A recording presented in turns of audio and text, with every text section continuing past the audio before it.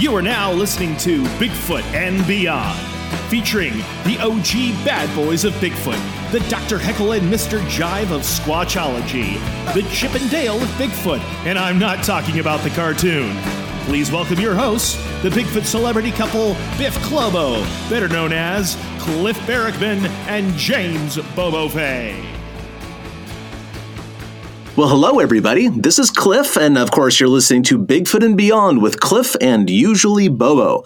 Today is another one of those circumstances. Bobo is unavailable for us, so we're just going to move ahead without him, and I'm certain at some point you'll get Bobo without me. So all the Bobo fans, keep listening, because I think you're going to enjoy today's episode.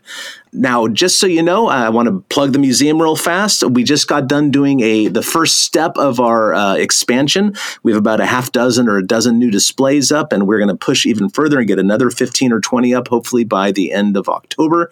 So if you happen to be in the neighborhood of Oregon, please come by the museum, the North American Bigfoot Center, and you can check it out. And other than that, I guess I'm speaking at the Minnesota Bigfoot Conference in a few weeks, although I don't know when this episode is going to air. And who knows? There's probably other stuff going on, but that stuff pales in significance to what we have going today for the episode. Today, I am thrilled to have Dr. Haskell Hart on the program here. He, of course, is the author of the Sasquatch Genome Project, a failed DNA study, kind of a controversial book based on a controversial study by Dr. Melba Ketchum, of course. So I wanted to get in deep with that. And of course, any chance we have to talk to somebody with a legitimate PhD, we want to jump on. More science needs to be brought into this field. There's nothing wrong with amateurs doing the work, but when scientists get involved, it just brings our subject, the Bigfoot subject, to a brand new level. So with that, Dr. Hart, welcome to Bigfoot and Beyond with Cliff and usually Bobo. Thanks for taking some time for us today. Well, it's a pleasure to be here, Cliff, and I'm really honored to be on your program. Thanks for having me.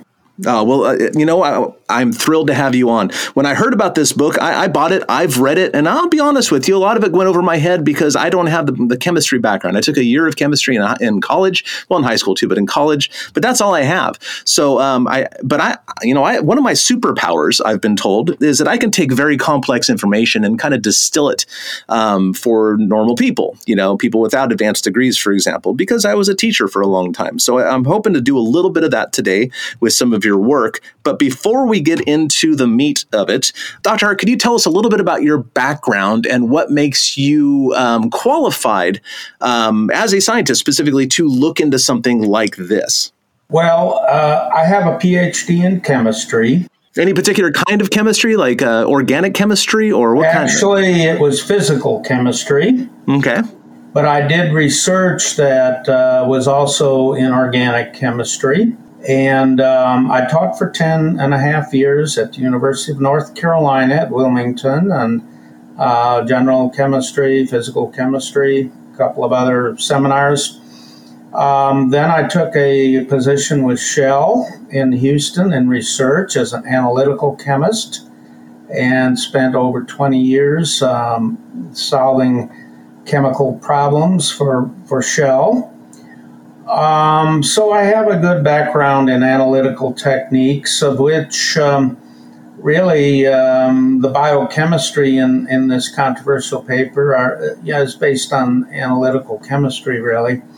I'm not a biochemist, but I believe that I'm fully capable of learning what I need to learn in that area based on my background. Quite frankly, I had not followed the Bigfoot phenomenon very closely. I kind of heard headlines from time to time until the Ketchum paper came out, and that's how I got innervated and involved.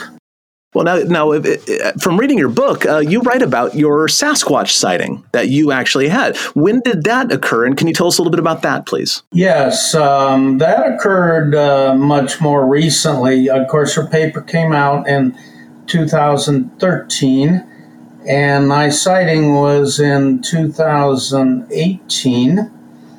And, well, I was in southeast Oklahoma in the Ouachita National Forest and walking down a trail, and all of a sudden, out of my peripheral vision, I saw this motion And I saw the animal in clear sunlight, which is unusual, especially in that area since there's a lot of high trees and it's very dense. There's very few sunny areas, so this was fortunate.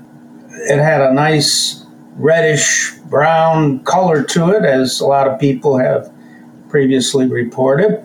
Contrasted against a green lit background, which you couldn't ask for better contrast. This is not dark gray on light gray or whatever most people see. And I only saw it for, I'd have to estimate, between 2 and 3 seconds as it darted back into the woods. I tried to see it again by walking around, and I did not. So later, some colleagues and I measured the distance, and it was 30 yards. Oh, that's nice and close. Great. Which is close. I thought it was 50 yards, but I'm not good at estimating, and we did this twice. One guy stepped it off, and also he said, point to a tree that's about the same distance, and I did. This was back at the camp, and he measured it, and it was exactly 30 yards too. So I'm pretty confident that's about, plus or minus a little air there. That's how far it was, and that's also very fortunate. And there were no obstructions in front of me that would have obscured the animal. So I'm very confident that that's what I saw. It was large. We had another guy stood out there. He's over 6 feet tall, and it was a lot taller than him and a lot broader too. So, and the vertical posture, the aspect ratio, vertical rather than horizontal, makes it clear it was not a bear or something like that. And it walked very fast, and which a bear does not on 2 feet, if it ever cuts on 2 feet. And I heard a snap of a twig or a branch that it stepped on coming right from the same place. So, that's another sensory confirmation. So that's the long and the short of it. Were you able to locate any footprints or markings in the ground of any sort? The ground was disturbed, but there were no obvious footprints that we could detect. I see. Okay. One last question about your sighting. Well, maybe a couple more thinking about it. But did you get to see the entire, head to toe body as it ran away or walked quickly away into the brush again? Or no, I saw it from the top of the head to, I would say, around the knees. There was some lower lying brush that obscured the feet. Did it walk like a human? I know superficially it walked like a human, but did you notice any distinctions that, seemed very unhuman-like? Or well, the arms were very long, and it was swinging them, as in a fast gait. I did see the hair. There was some sort of clumped up hair that stood out and glistened in the sunlight. I didn't get a good look at the head. It was going away at 45 degrees, so I saw more of the back of the head, and I didn't see the face, so I can't comment on that. The arms were long is about the only other thing I could add. Now, were you out looking for Sasquatches when the sighting occurred, or was this an accidental thing you were hunting or something? In a general way, I was. I went to this area because it's known to have Sasquatch. Other people have seen them and observed their doings. And so, yes, on this particular trip, it was sort of like I'm always alert. I'm a pretty keen observer of nature, but I wasn't just, keyed in 99% to finding a Sasquatch. So it came as a little bit of a surprise. Yeah, I think no matter how well you think you prepare yourself for seeing such a thing, if you're lucky enough to actually have it happen, there's no way you can prepare yourself. You're just like, well, that was silly that I even thought I could, figure out what I would do. Yeah, I mean, I had a camera, but no time to get it out in a couple of seconds like that. If I had been a little bit more on the ball, I might have had it ready in my hands, but then you walk around like that and you're so focused on your camera, you don't see other things. So that's just the way it was, no picture. Oh, yeah, and 2 or 3 seconds really isn't long enough to get your act together to take a picture. No, your camera can barely focus in that amount of time, Yeah, when I'm driving the roads, when I go out bigfooting or whatever, and I'm alone, I'm driving the roads, and I keep a video camera right next to me on the center console, and I tell myself I'm going to video any animal I see, an owl, a deer, whatever. And throughout the years, I've failed 95% of the time. Because the encounters are so brief, and you have to fumble for the camera, and you have to turn the camera on, and has to cycle through it, the software, and all that kind of stuff. It's just ridiculous to think that we should have all these pictures of these things when you kind of had an average sighting in a way. It lasted 2 or 3 seconds. The thing walked away. You never saw it again. That's kind of the story for 80% of all sightings, it seems. I'm sorry to say that's true. Yes, you're very right about that. And one other approach one could have is to use one of these GoPros or, a camera that's on constantly on your head, directed in the direction that you're looking. Had I done that, I might have got some sort of video. I don't know how good it would be, but that's another approach. And then you do that and for days and days and still come up with nothing usually. That's the story, isn't it? I'm a huge advocate, and I think I harp on it quite often on the program here, that I think every car driving in the woods should be equipped with a dash cam. Since almost half of sightings happen from cars on the side of the roads. If all these cars had dash cams like they do in a lot of European and Asian countries, we would have, I think, a fair body of footage of Sasquatches. And the Georgia dash cam video would be proof in the pudding on that one. But yeah, I personally use a Garmin dash cam. I'm not sponsored by Garmin or anything, but that's the one I happen to have. It's fantastic. But if you want to spend less money, our listeners out there, get an $80 dash cam. They're so cheap nowadays. I bet you can get them for cheaper than $80, and you can drive roads at night, and suddenly you're bigfooting and have a better chance of getting footage than almost anybody else. Well, that's a great tip. I'm going to pick up on myself. I hadn't thought about that much. Now, do you keep them on constantly, or do you switch them on when you need them? The way that most dash cams work nowadays is that they're constantly recording. And so if they're obviously made for accidents and things like that, insurance purposes, but that's secondary to me. Bigfoot's number one on my list, especially considering where I live. But so if you're driving down the road and say a Sasquatch or a bear or anything else you want to capture runs out in front of the car, the camera's already recording. And so most of them, you just push a button on the camera itself. And what it does, it saves the footage 15 or 20 seconds, sometimes 30 seconds before and after you push the button. And that way, you don't have to go screen through, 20 hours of you driving, on the freeway. You just, right there, it goes in a special file, and those files are about a minute long or 40 seconds long, and they are saved in a separate spot. So you can go back and just go into that one folder and look at the things that you actually wanted to save. Well, that sounds like a bargain for $80 to $100. Yeah, and there's all sorts of cheap ones that are available out there, Amazon or your local electronics store. And again, I think statistically speaking, it is one of the most effective ways one can go bigfooting nowadays. So. Sounds great. I'm going to do it. Let's get into the Ketchum study, and and for listeners who are out there who are preparing us to gore their sacred cow, so to speak, we're not going to slam Melba or anything like that. We're going to talk about the science here, just the science, because what Dr. Haskell Hart has done here is essentially one of the steps of the scientific process, a peer review. Science is not a body of knowledge that these people in ivory towers protect at all costs because that's their worldview. Science, generally speaking, doesn't squash unpopular opinions if it stands up to peer review.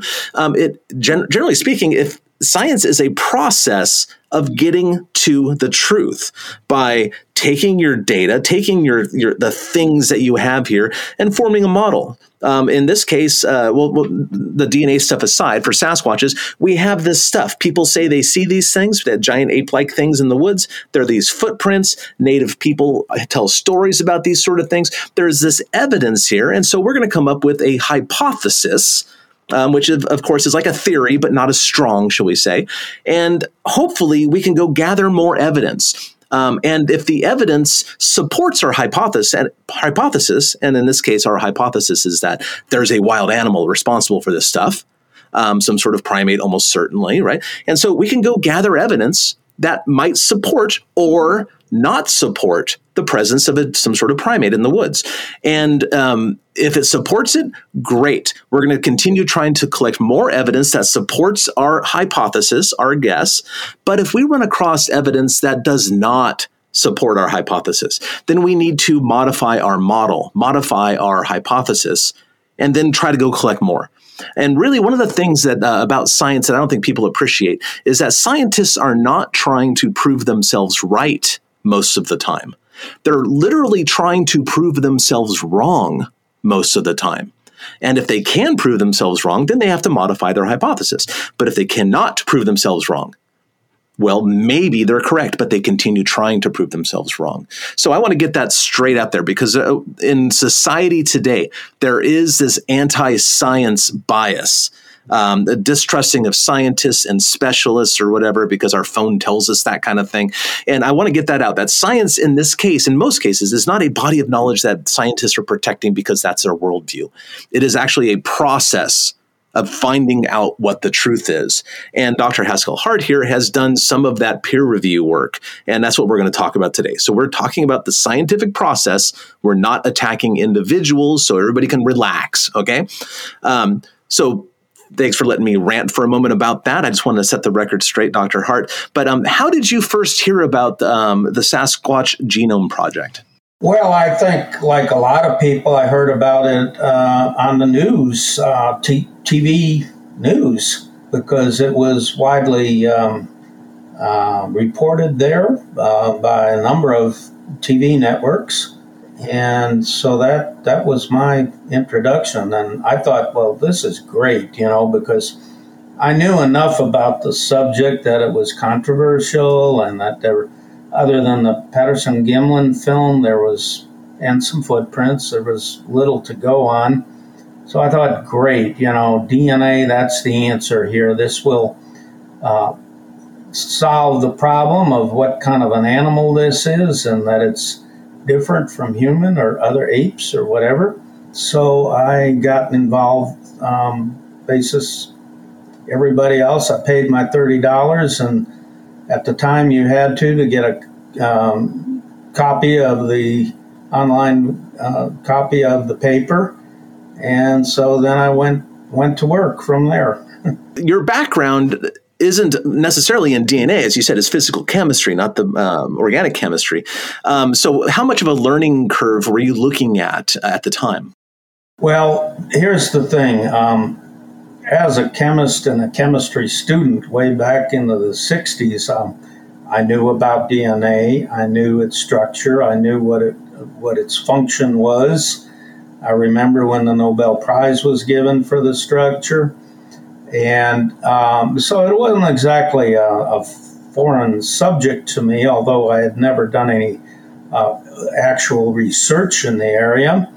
And the biggest learning curve, which wasn't all that bad really, was how to use the National Center for Biotechnology databases to search a sequence to find what it matches. And this is free access. Your taxes are paying for it, and I'm happy to say in this case you're getting your money's worth if you take the time to learn how to use the software, the search engine, and how to interpret your results, which is a little bit more difficult. So I'm the owner of 2 patents in databases. So using databases is not a strange subject. And quite frankly, you're comparing two strings of just four different characters each, repeated, A, T, G, and C, the four bases. And you don't have to be a biochemist to do that. It's a mathematical problem, quite frankly. And so that's how I approached it. Yeah, and just as a very brief primer, just for anybody, maybe some young people who haven't got into chemistry or biology yet or anything like that, your DNA are basically strands inside of the cells, inside your bodily cells. And these strands are like the code of how cells replicate themselves.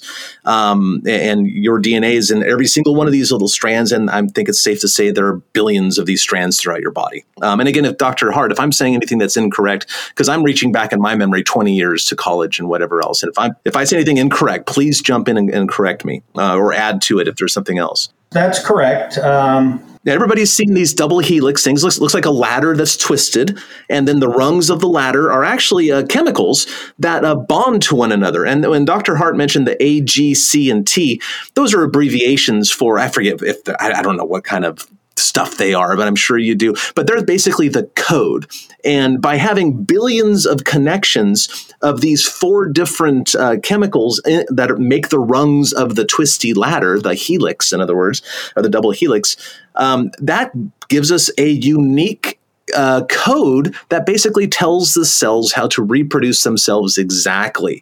And of course, every once in a while, mistakes are made and the mistakes are introduced, and that's what we call that's basically some sort of change in the pattern, and that's how evolution happens because those changes become more prominent, etc. This is literally the basis of all biology, essentially, is what we're talking about. So all biological sciences rely on this information and evolution, including human evolution. Sorry, folks, but it's true.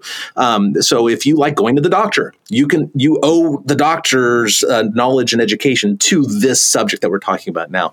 So, but at the basis of it all is chemistry. We're big bags of chemistry that are doing stuff, and our chemistry replicates itself through this DNA. The DNA is the code that tells it how to replicate itself. Yes, that's very true. It codes for proteins, and proteins are what make your body work. Structural, as in muscles and bones and things. And then enzymatic, which are the catalysts for all your biochemical reactions. And just to pick up on what you said, your description of it is called the central dogma of modern biochemistry. And you're absolutely right. Everything is traced back to that.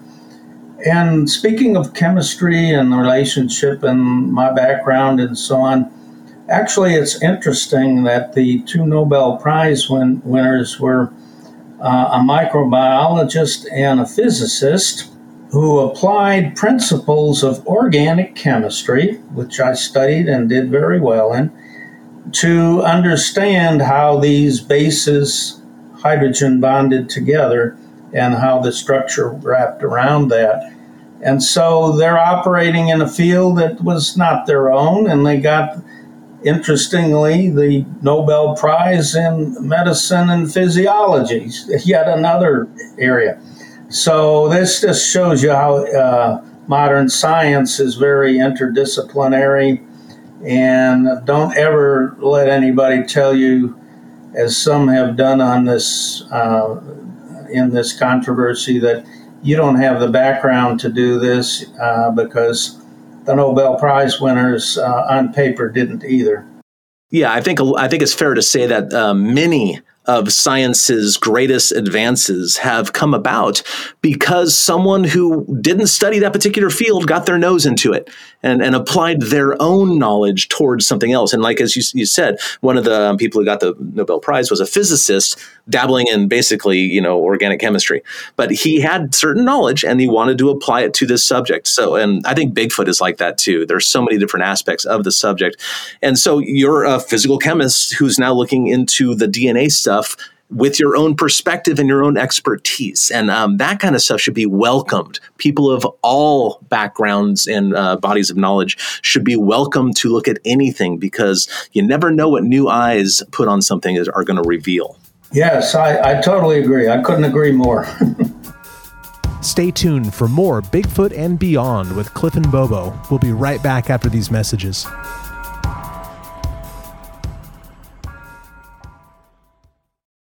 Okay, well, so you downloaded the paper, you paid your $30, and you started reading through it. What were your first thoughts on either the data or the procedures or anything like that?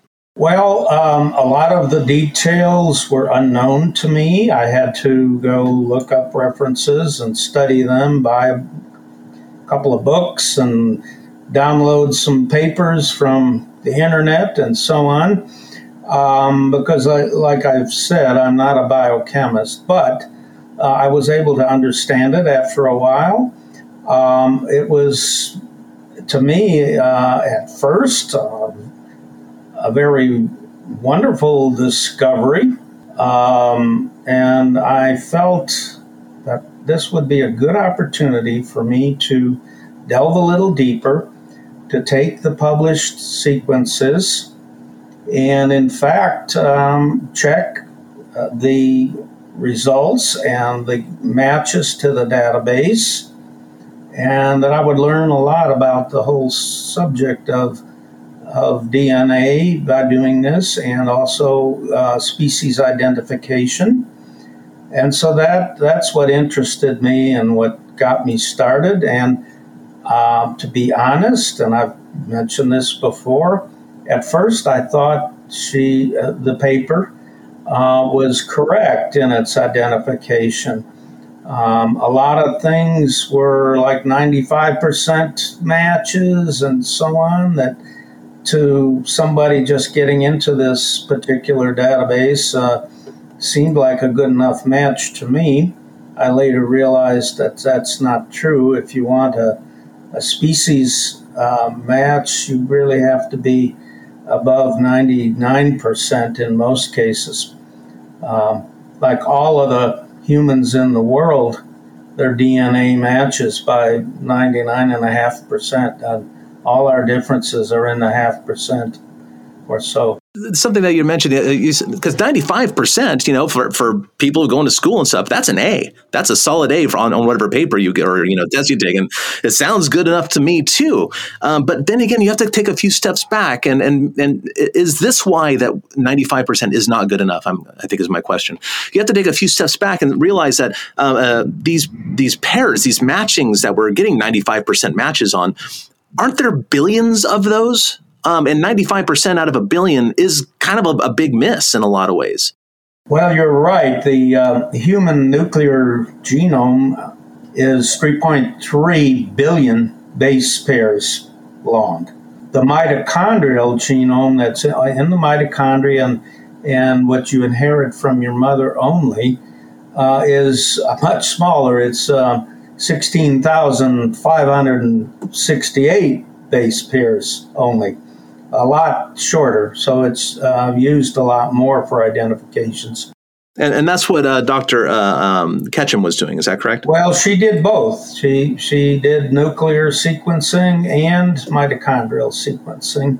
But getting back to the 95%, there are genes that are called conserved because they don't change much through evolution. They're working so well that there's no biological drive for them to change, because all mammals have a lot of similarities, okay?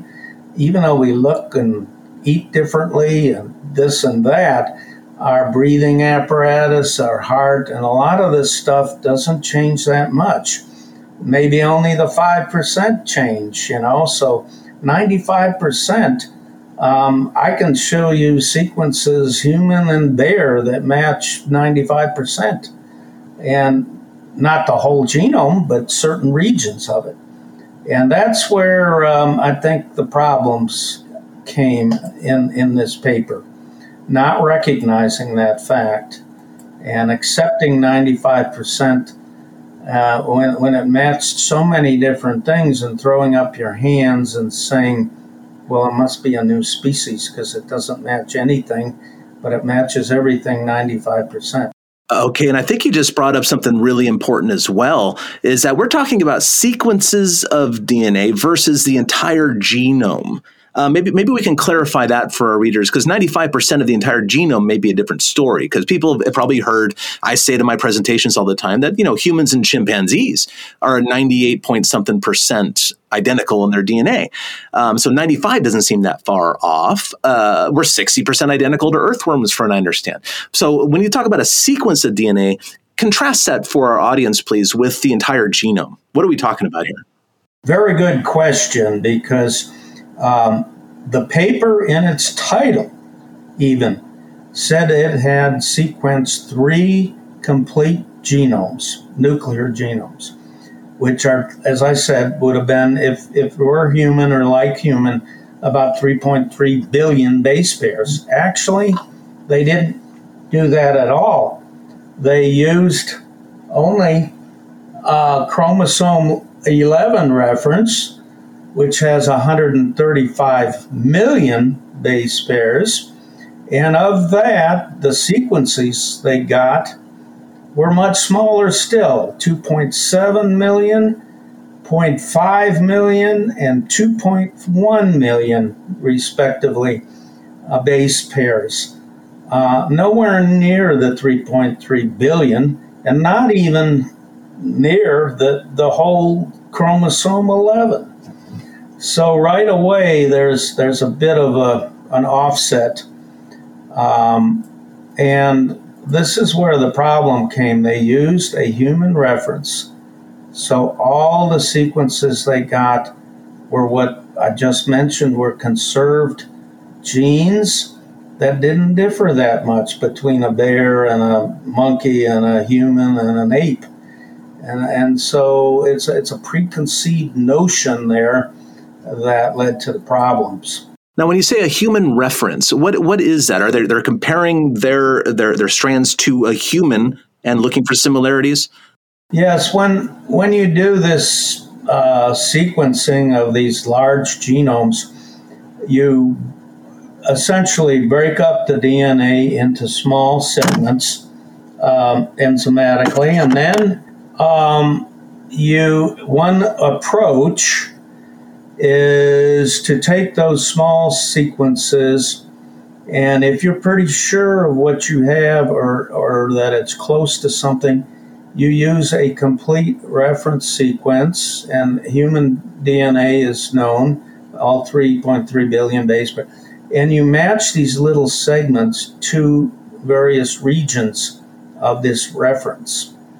And that allows you to then put them back together and come up with a larger sequence, sometimes the whole genome, sometimes not.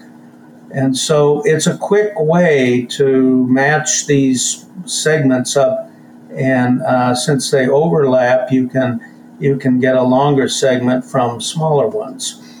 Now, this is only appropriate if you know what you're dealing with, or at least what genus or family of animals. Otherwise, the sequence, if the reference is far from your actual unknown sequence, the only things that are going to match are going to be these conserved genes or fragments of genes that haven't changed very much. And you won't get a complete genome like they didn't, because the bear doesn't match the human very well. So it sounds like they started off with an assumption that if these are Sasquatch, samples, then we should be able to compare them to human, because humans are also primates, which seems like a logical assumption. But it sounds like maybe what happened is almost like comparing, like maybe a human to a tree. Obviously, humans and trees, our last common ancestor is a long time ago. Not a very good comparison. But when you look at a human, we kind of have a trunk and we kind of have branches, and we can see the similarities. And in hair because of the leaves, or we can kind of see the similarities between humans and trees structurally. And so they were looking for something and they found it, even though if it wasn't there. Is that what's kind of similar? They found fragments of it, these conserved genes, but they got so little of the total genome, 2.7 at most million out of, less than 0.1% of the whole genome for even the largest of their three sequences. 2.7 million out of 3.3 billion is less than 0.1%. It's less than 1/1000th. So, yes, it's a preconceived notion, and when you have an unknown species and you want to just open the book to anything, there's another technique called de novo, which doesn't use a reference, but looks at all these fragments in the computer, of course, and looks at where they overlap, where several bases are the same at the endpoints of two of the small sequences. And then you link those two together based on their common several bases at the tips. And then that forms a bigger sequence, and then you can link it up on its ends with some more of the fragments. So de novo means just a priori and without any assumptions. And that's what should have been done. And then their results would have been much clearer as to the species involved. So you went in and you actually took Dr. Ketchum's data itself and you ran that through the system again? Is that what you did for the next step? Yes, I would call it her results, that is her sequences. And there was no way to question those in terms of their accuracy. You can question how they were obtained, but actually I just assumed that the sequencing for what it was correct, although limited.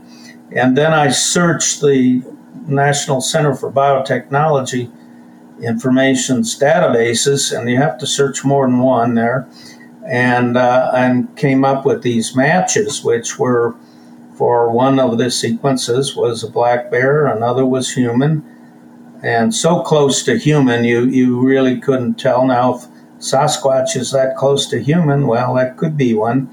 And then the third one matched dogs very, very well.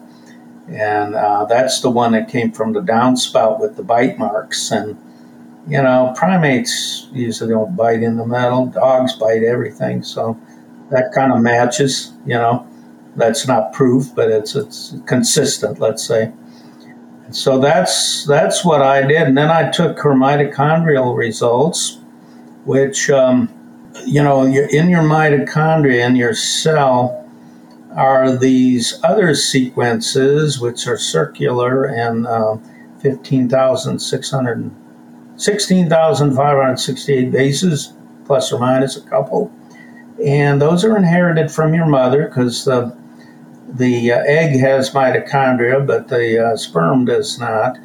And they're a very good way to identify species, and you don't need to sequence that whole 16,000. Just small segments are characteristic of various species.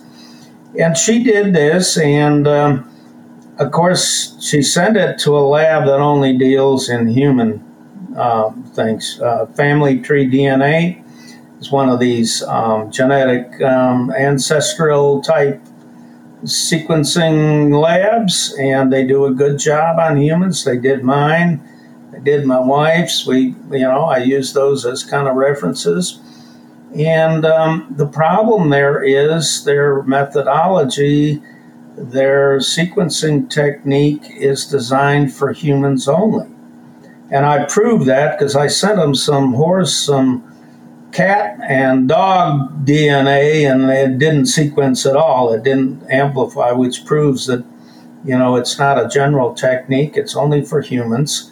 And what they got could easily be attributed to human contamination, or at least you couldn't exclude that because only a human technique was used. And you could have, a bulk of bear DNA and just a little bit of human DNA. This method is so sensitive that if it's specific for a human, it's going to pick that human DNA and sequence it.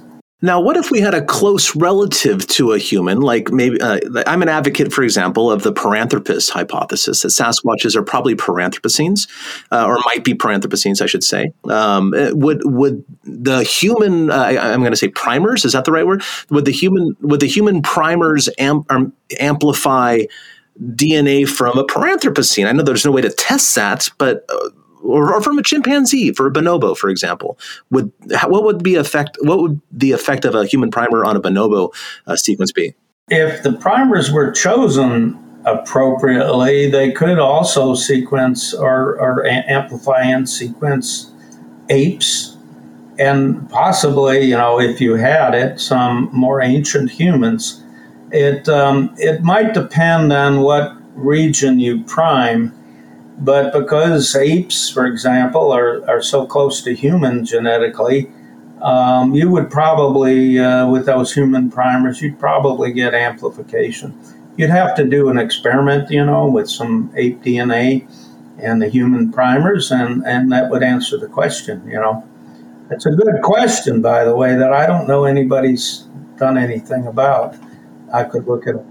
Yeah. But again, I think maybe this is an example. It's like, Cliff with a degree in music, offering questions to someone with a deep level of expertise.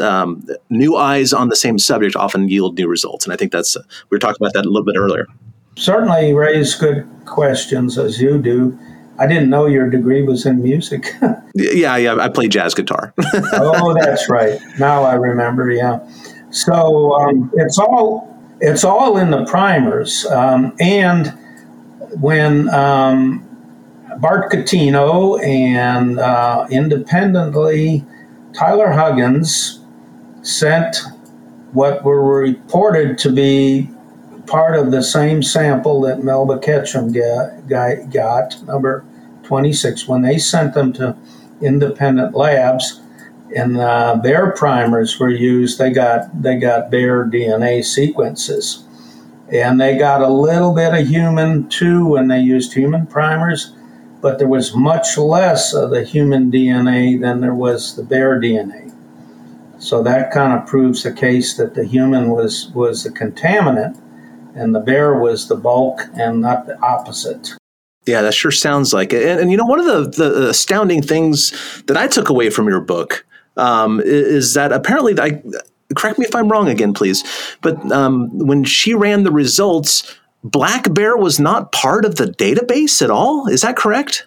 It was, but there were far fewer sequences in there than any of the other major bears. For example, polar bear and panda have been studied more because they are threatened. And so the black bear data was limited, and the largest sequence that I found that matched was only 290 base pairs. And being a little bit new in this, I thought that was not enough to prove anything. That even though this 290 matched, I thought it was probably a conserved region. And I missed the boat there. Of course, so did she, until I started looking later at other databases and data from outside sources. Was I able to show much better match to black bear? So essentially, there was one database in that collection at the National Center that had she looked, she would have found the black bear. But I didn't find that database and explore it until later as well. It's not the most common of their databases that are searched. Now, however, there's more black bear data, and in fact, one of the databases has the complete black bear genome. And I addressed this in one of the chapters in my book where I searched that. And boy, you get excellent. A lot of the subsequences match 100%. The reason they all don't are just the same as the reason all humans don't match exactly one another, because we have mutations from one another, and so do black bears. So getting over 99.5% is really quite good. And I got a lot of hundreds, I got a lot of 99.9s, and so that was really I was so thrilled when they finally came out with that entire nuclear genome, which was not available to Melba Ketchum, but there were other sources that she could have searched. So the longer the sequence, as well as in combination with the number of, samples, all that helps really solidify and zoom in on the actual creature that we're doing the testing on.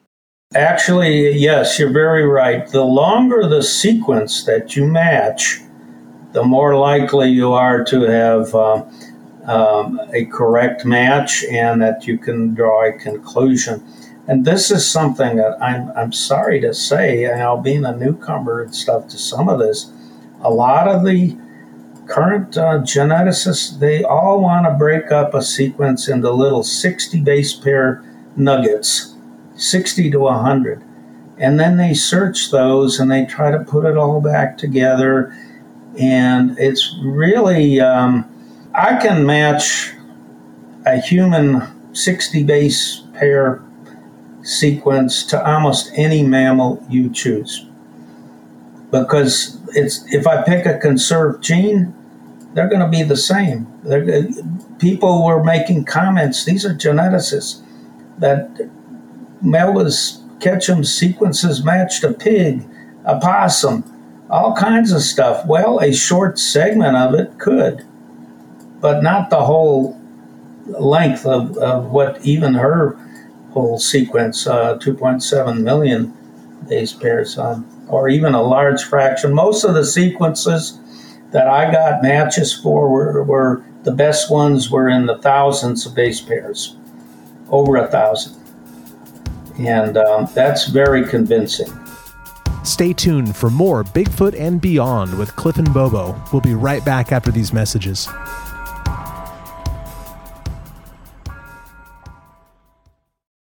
Now, I thought that it was very charitable in your book, because people on the outside or the people who are strong advocates of the Ketchum study, they'll see this as a takedown. And I don't see it as that at all. I see this as a peer review, a necessary step in the scientific process.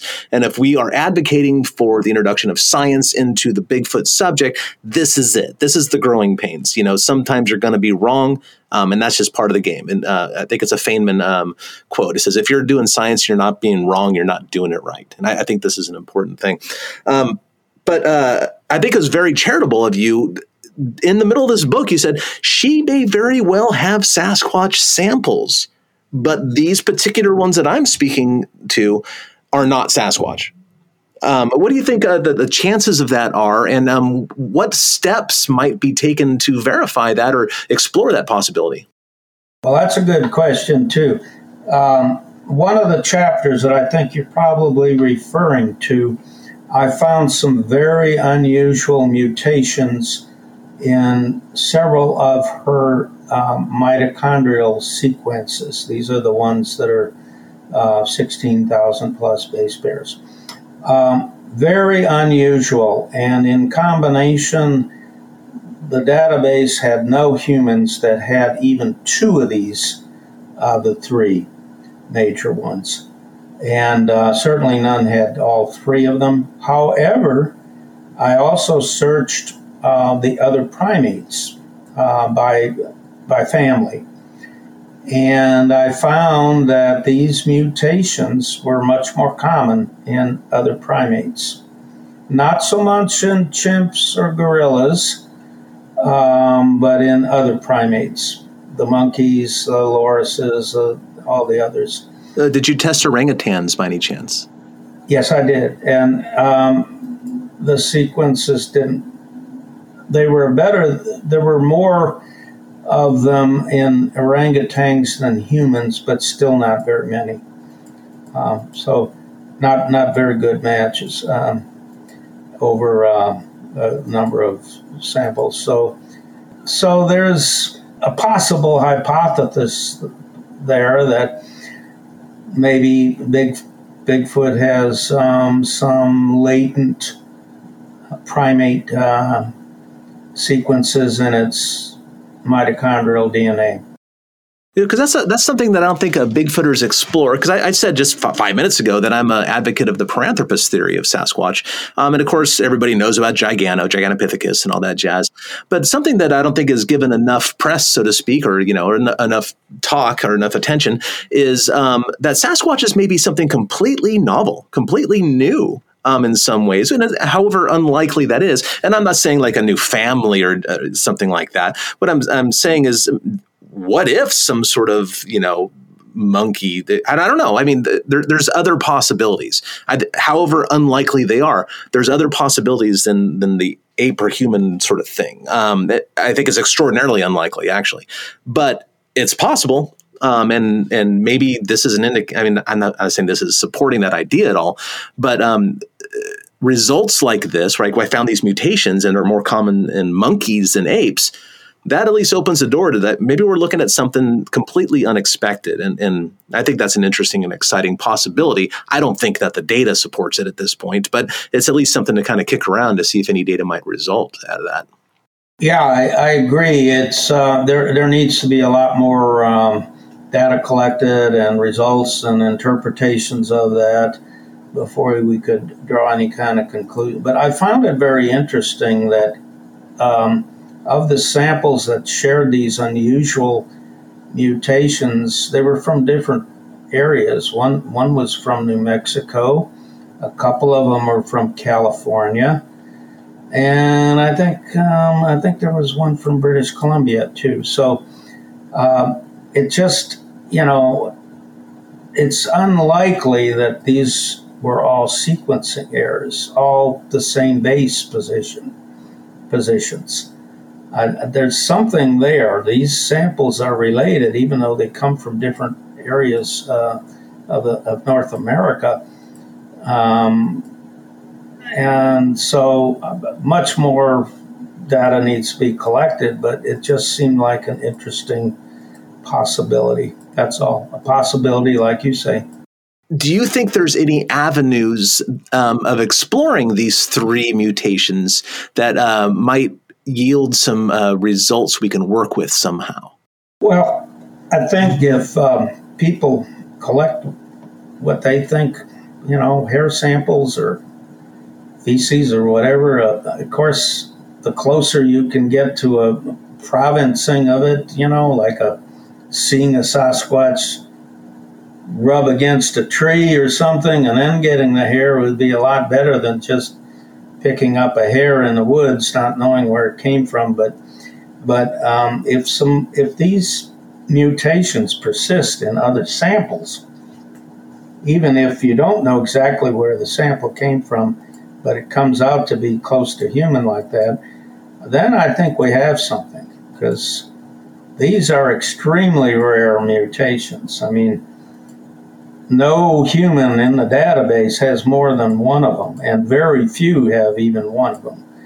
And none have two or three of these like they appear in the sequences in the paper. So, it's a possible avenue. I think people should keep these in mind as they do their own DNA sequencing. Have you explored and investigated and done any research into the DNA sequencing of ancient humans? And I think primary amongst these would be Homo denisovans, because that entire species was initially identified by DNA. They had a phalange bone, if I remember, a finger bone in a cave, and they initially thought it was Neanderthal. But when they ran a DNA sequence on it, they having the entire Neanderthal genome, then comparing this to that, they said, this is not that. This is a new species. And since then, of course, other samples have been discovered. A jawbone, it turns out, we had possession of a jawbone since the 1980s, and misidentified it. I think they identified it as a Homo heidelbergensis. Turned out to be Homo denisovan upon DNA testing. And even as recently as July 2021, the thing that made the big news is that the Dragon Man, Homo, I forgot what the name of that they gave it to this thing, big skull out of China. Some people think that it's a new species of human. And others think that perhaps it's the first, skull remnants of a Denisovan being discovered. So there's a growing field in paleoanthropology about DNA sequencing of ancient humans. Have you explored those avenues at all, and how they might be useful for what we're all trying to do to prove the Sasquatch? Yeah, actually, I am aware of the Denisovan results, and I've looked at them, and I always include Neanderthal and Cro-Magnon, Denisovan in my searches. I wasn't aware of this recent discovery in July. Maybe you can send me something that would lead me to the published result there. And was DNA sequenced from that sample or not? No, they just dug up a skull basically, or at least the back part of a skull. So it may be too old, but it might be worth trying. And anyway, so that's interesting too.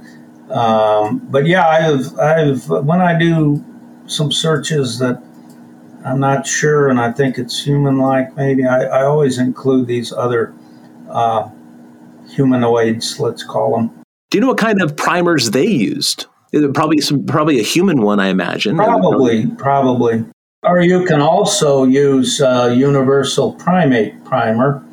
If you pick the right region and form a primer based on that, it can sequence primates, but nothing else. Interesting. I didn't know about that. Okay, so you don't have to be that specific. If you're using a more general primer, do you get more general results? That's right. You do. You can use a mammalian primer, a fish primer, all vertebrates. If they're carefully selected, you can pick the group that you're focusing on and eliminate everything else. But then after that, you kind of have to drill down a little bit to get specifics, or? Oh, yeah. Actually, if you pick a more general one, then, and this is what I'm doing now, I have some environmental DNA samples from water sources in southeast Oklahoma, and I'm working through that data. Now, environmental DNA we hadn't talked about, but it's somewhat like ancient DNA in that it's got more than one kind of DNA in it. And so stream water, of course, has everything that ever went into that water. And so it takes, I found it's a mass of data you get, and I'm writing computer programs to sort through it so I don't have to do it manually, because from one sample you get tens of thousands of sequences by this what's called next generation sequencing. It's in a flow cell, and there are little sites that are laser scanned, and each site produces a sequence for you. And some of them are the same as others, and some of them are different. And you've got to get rid of the duplicates and focus on the unique ones. And I've been working on this for months now, and I'm getting there. It's I'm not ready to report anything yet, but I'm getting a pretty good focus on the human-like sequences in these water samples. Now, are these water samples taken from running water or still water, and does that even matter? Yeah, good question. Mostly running water. The more interesting areas were running water, but I do have some from lakes and ponds as well. I kind of wanted to compare them, and my biggest hopes are from certain running streams and rivers. Just me thinking about this process, wouldn't running water disperse the genetic material too much, or are there still like genetic material is so prevalent in the environment you can't get rid of it no matter what? The latter. The latter, okay. I mean, it's just amazing. If I put a fingerprint on a glass slide, they can sequence that, at least the mitochondrial sequence. It is so. The techniques are so sensitive. The amplification process takes sequences, and every cycle doubles them. And so in just an hour or so or two, you get billions and billions of replicates of that sequence. Yeah, so it's an exponential growth as opposed to linear then, because if you're doubling and doubling and doubling. 2 times 2 times 2, yeah. Geometric, or, you could call it exponential. It's geometric. It's a mathematical terminology, but yeah, that's what's so powerful about this. They can take fingerprints even. And I've seen a paper where they took some old forensic samples where the cases are all solved, and they kept them anonymous, but they were able, with half a centimeter of hair, to do a mitochondrial DNA sequencing. Half a centimeter of hair, getting the medulla out of that. So it's that sensitive. Now, of course, on Sasquatch hair, one of the characteristics that Dr. Henner Fehrenbach has determined is that there's a fragmentary or complete lack of medulla. Does that pretty much confound our efforts here to get DNA out of hair for Sasquatches, or is there a workaround for that? It makes it extremely difficult, I would say. If you can find a region where there is some medulla, then that would be good. And there may be some DNA even when there's no medulla. I'm not sure about that, but I think there may be some. Yeah, because the hair itself is protein, am I right? Largely, there's an outer keratin, it's called, and in the follicles, and the cuticle, And then inside, there's DNA in that medulla. The cortex, I don't think, has much. I think it's mostly protein, but inside the medulla, there's some DNA. And of course, with a hair sample like that, you might also have some good DNA on the outside of it from the same animal. You've got to be careful, because there could be other animals that it ate or came in contact with the hair, But, animals rub their hair and stuff and sweat on it and whatever. And so the outside can be studied too by dissolving the DNA off of it. Would you have any tips for our Bigfooter listeners about how to go about collecting samples of whatever that could potentially yield DNA results? Well, there's some that are just not my ideas by any means, that a lot of people like Todd Disotell have mentioned in some of his podcasts, and Jeff Meldrum and others. You have to be careful you don't contaminate it. The best thing is to use sterile forceps. You can buy them in individual packets from a forensic warehouse, supply warehouse, and gloves and a mask, so you don't breathe on it. And I'd put something on your head to make sure you don't drip sweat or hair or anything, or dandruff on it either. So you kind of go in like a doctor does at an operation. You could even put on a special scrub suit, if you really want to be good about it, and try to keep, a really clean front to the sample. And of course, put it in a sterile container and preserve it in alcohol is usually the way they do it. And this has been described online, so this is not new. But I would really think hard about what kind of analyses you want to do, because when you say a DNA analysis, that's very general. And as we've mentioned, primers are all important, and whether you want to do mitochondrial or whole nuclear genome, I'd start with the mitochondrial, frankly, and what region of it do you want to sequence, et cetera, et cetera. So there's a lot of details that need to be thought about and discussed with the analysts, the laboratory. And not the least of which is the funding of all this, because this whole process is quite expensive still, isn't it? Yeah, I found that out. I self-funded these environmental samples, and I can afford it, but I can't do that all the time. It'd be nice to get a group of people and a GoFundMe for some of this work, and I think I'm hoping that I can get some results that are promising enough to encourage other people to go out and do this kind of thing. And if I get this software, these programs completed and refined so average people can use them, this could be a huge advantage to people collecting these environmental samples. And, a stream is kind of nice in that you get stuff from, could be miles away. You don't have to be right on top of your source. What happens is all these animals slough off DNA when they go through the water. The fish are already there, and aquatic animals and so on. I got some beaver results, for example. I got black bear too, and other mammals, deer mice and stuff. But it's kind of nice that way. But also, you've got to go through your results very carefully and understand what you have. And since there are other people in the woods,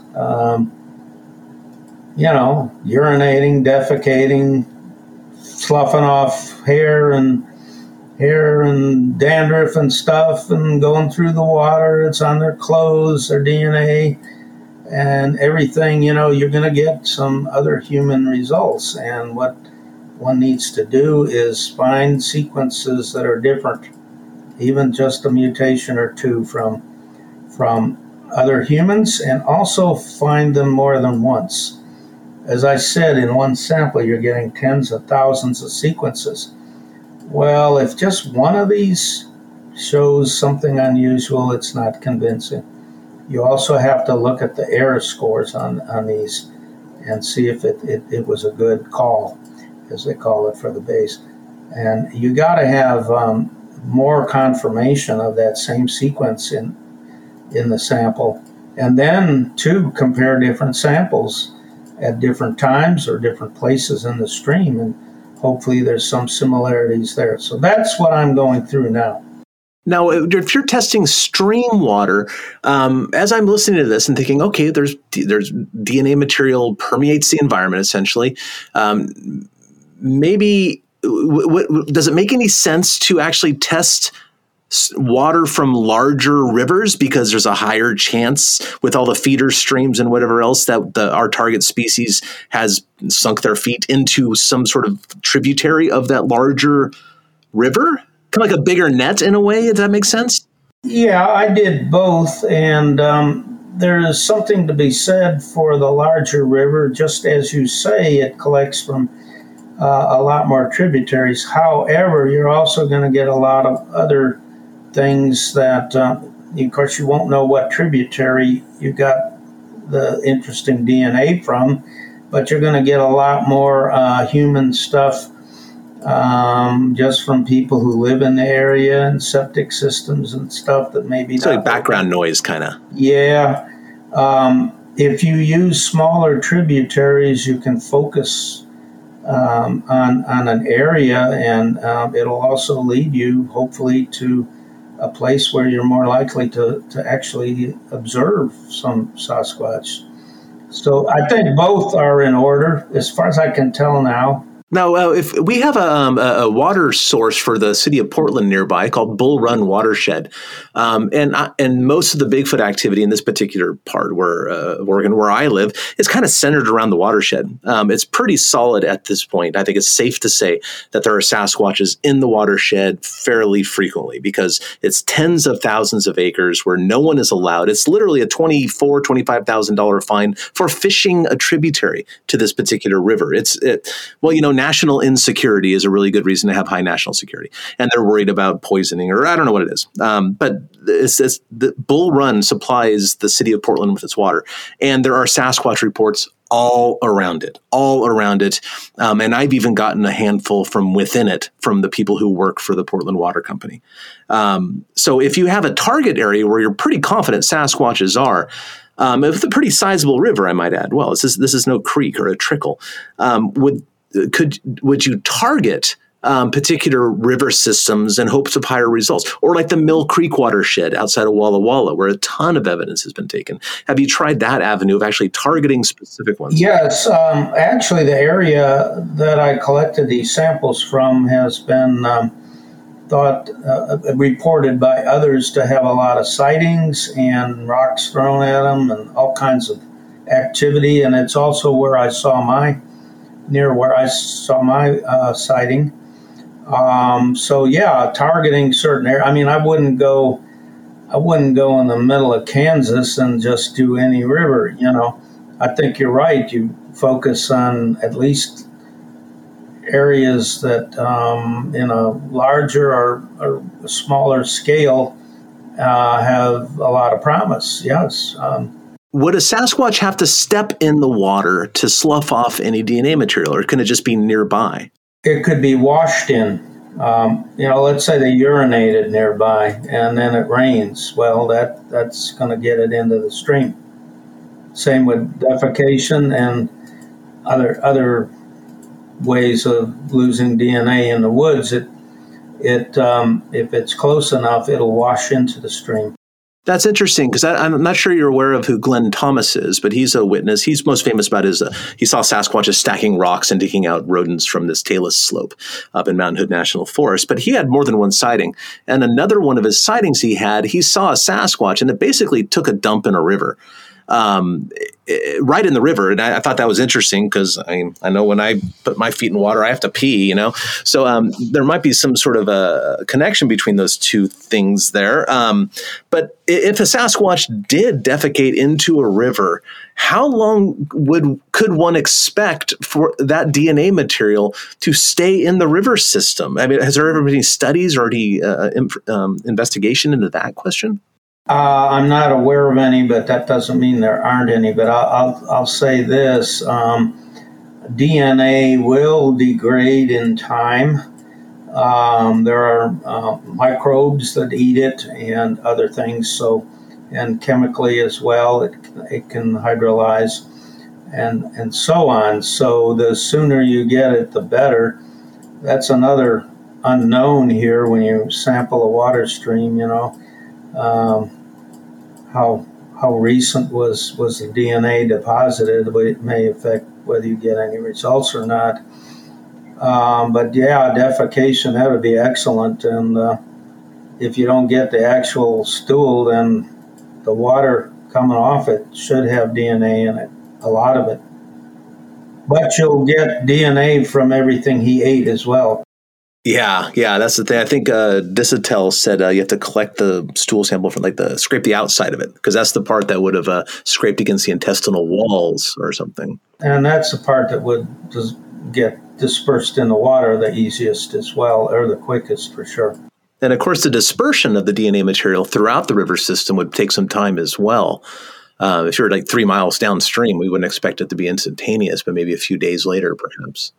Now, I understand there's some software that allows you to design your sampling procedures in a watershed based on, I think, things like water flow rates and so on, and typography and topology of the network. And I don't know what other parameters are involved, but it's used by people interested in fish. And if they want to know the source of the fish or where they breed or this kind of question, they use this software. Another example of the interdisciplinary studies involved in Bigfoot stuff is hydrologists can participate in this as well. Absolutely, because, I didn't do any extensive experimental design. I just knew that these bodies of water were near where sightings were, and I just kind of randomly really selected locations. And obviously locations are important, and timing. Things don't last forever, and so you probably have to take things over a period of time to make sure you don't miss something. And this was really a survey, and I'm developing my methodology for interpreting the results. But it's pretty obvious that more data will have to be collected to be very meticulous and complete. So that sounds like that's your main focus at this point. Moving ahead, you're working with the eDNA studies with river systems and things like that. Is there anything else that you're working on that would our audience would be interested in? No, quite frankly, this is my first field study. I'm not a field biologist by any means. I'm a naturalist and an observer, but so this was a new experience, and obviously I've learned a few things that I might do differently. But yes, at the moment, this is it. I'll have to see how this works out as to whether I want to do some more of this kind of work and who I might also encourage to do it. Some other people that I would share some methodology with, and hopefully they might look in some different places. And the ones you mentioned up there in Oregon, near Portland, and in Washington State sound like excellent sources of waterborne DNA to me. Oh, yeah. Yeah. I've literally had retired people from the Portland Water Department email me and say, and they called the Bull Run watershed a Bigfoot preserve. Yeah. Well, I would start there if I were going to get involved in this, and that sounds great. And hopefully, I'll have some methodology worked out. People complain that this kind of data, environmental DNA, takes too much time to sort through, and I think they're doing it manually. And I'm not sure what their focus or their objectives are always as to what they're looking for. A survey of everything that's there or some specific species or whatever, but I think I'll have some pretty good recommendations when I'm done with this, and some software that I hope will be easy enough to use. Well, have you spoken to Dr. Meldrum about his eDNA samples from the Olympic Project nests? No, not specifically, but I'm going to, and soon, because I would like to see if they did get any interesting DNA sequences that may be unusual. And I certainly would like to compare them to what I find, that any unusual DNA sequences. So that's going to happen. And I was one of the funders of the project, and I believe it was promised that results would be given to all of the funders. So I think I'm probably entitled to something. And I don't think it's been written up formally, has it? No, I don't think so. And I know Disatel is the guy who ran the sequences, and I guess they got fragmentary sequences. And Disatel said they seem to be human. Disatel told me in a private conversation that he could tell me the ethnicity of the human based on what's going on. But I know Dr. Meldrum has also been looking at other avenues with other geneticists, or whatever. Some gentleman from UC Davis in particular, I believe, saying that maybe we're missing certain segments or something, but I don't know. Well, all this data is fragmentary in the sense that these are fragments of the DNA in the genome. You won't get a whole genome in one shot. It's all broken up, okay? For the most part, anyway. And so that's not unusual, but if he can tell ethnicity, then he must be doing a fairly complete mitochondrial DNA study, because if you're just doing a short region to identify whether it's a human or a bear or a beaver, you won't have enough information to say what the ethnicity is in most cases anyway. Well, yeah, maybe to reach out to Dr. Disatel and then Dr. Jeff Meldrum. I will. That's a good suggestion, and I intend to follow up on it. I do need to, and I hope I would have something to share with them as well. Oh, I think you've done a huge service to the community, and the science of the Bigfoot field as well by writing your book. And it was just a fantastic read. Although I'll tell you, a lot of it went over my head, man. But the nuggets that I took away from this, I said, oh, well, perhaps better work could have been done. Maybe a missed opportunity. But is it too late? Should we just write this off, or is there something that we can get out of the Sasquatch Genome Project? Is there something of value that we can take away at this point? Well, Melba Ketchum claims that she has 4 terabytes of data, and not all of it appeared in the paper. If there's some more data there's possibly sequences that might match something different than a bear and a dog. So, I mean, she's very reluctant to share any of that data. I've heard from other sources who've asked for it. But I think, if she opened up her raw data, not just the sequences, but the data that went behind them, I think some other people might be able to look at it. Now, I know one geneticist who would like to get a hold of it and look for other things. So, isn't that part?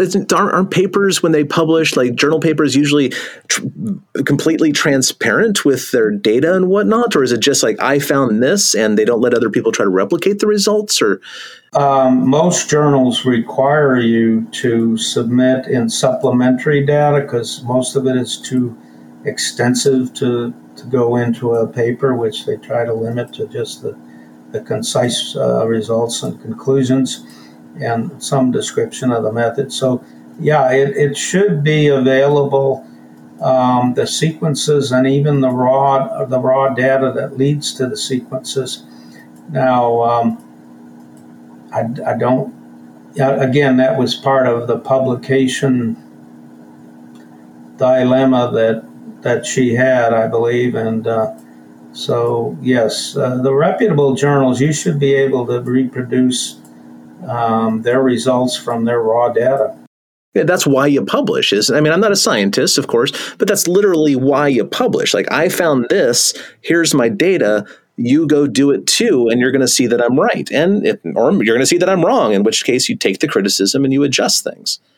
Well, the best scientists have that attitude. I'm not sure all of them do, but the ones who really don't care about who did this first and who gets all the credit, who gets some of the credit, are very open about their results and their raw data, and they welcome constructive criticism.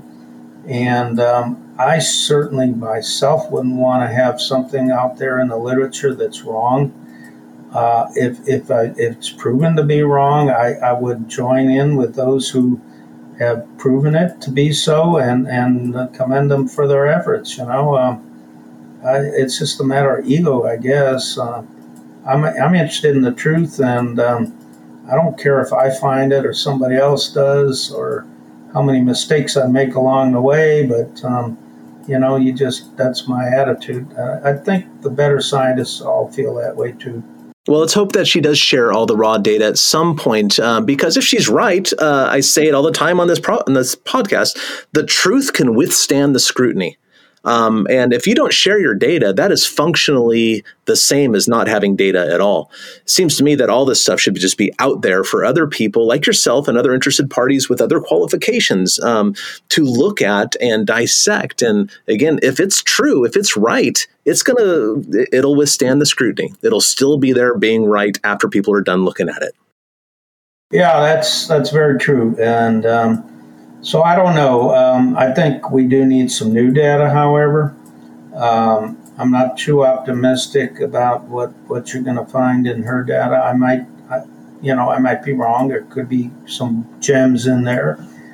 But if I were starting out in this from scratch, I think I'd try to get some of my own samples and try to get some of my own new data.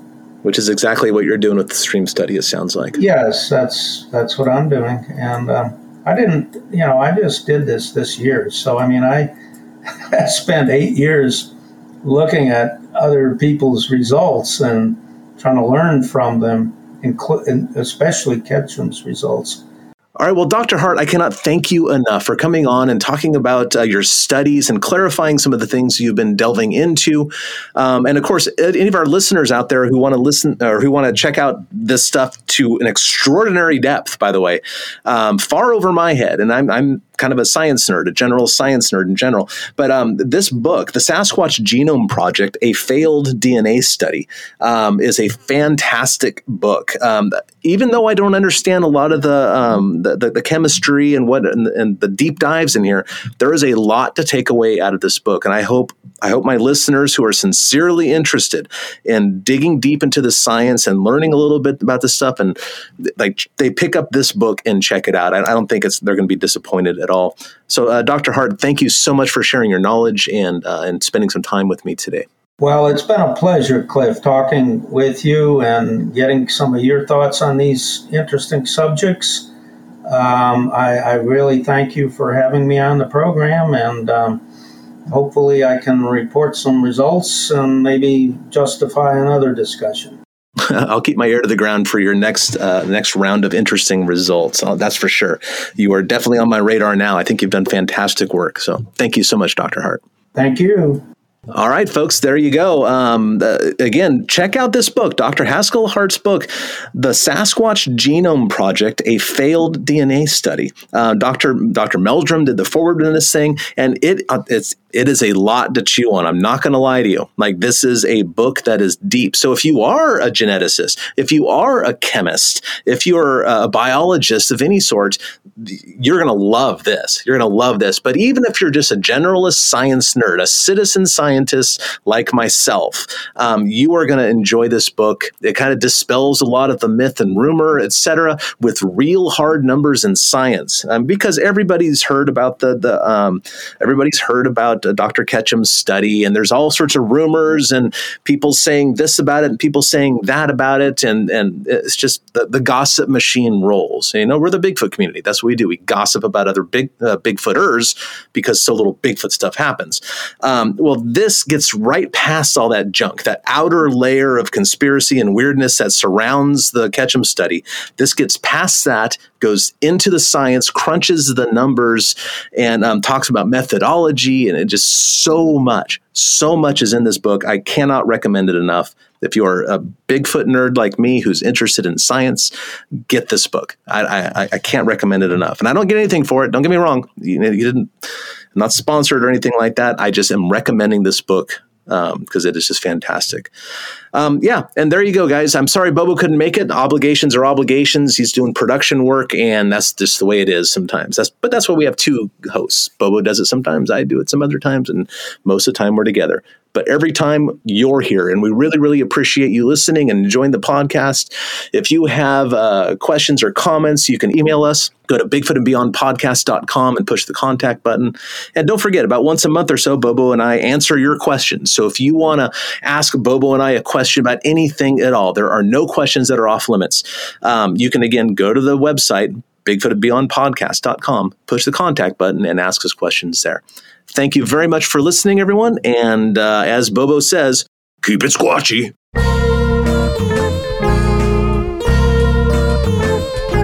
Thanks for listening to this week's episode of Bigfoot and Beyond. If you liked what you heard, please rate and review us on iTunes. Subscribe to Bigfoot and Beyond wherever you get your podcasts, and follow us on Facebook and Instagram at Bigfoot and Beyond Podcast. You can find us on Twitter at Bigfoot and Beyond, that's an N in the middle, and tweet us your thoughts and questions with the hashtag Bigfoot and Beyond.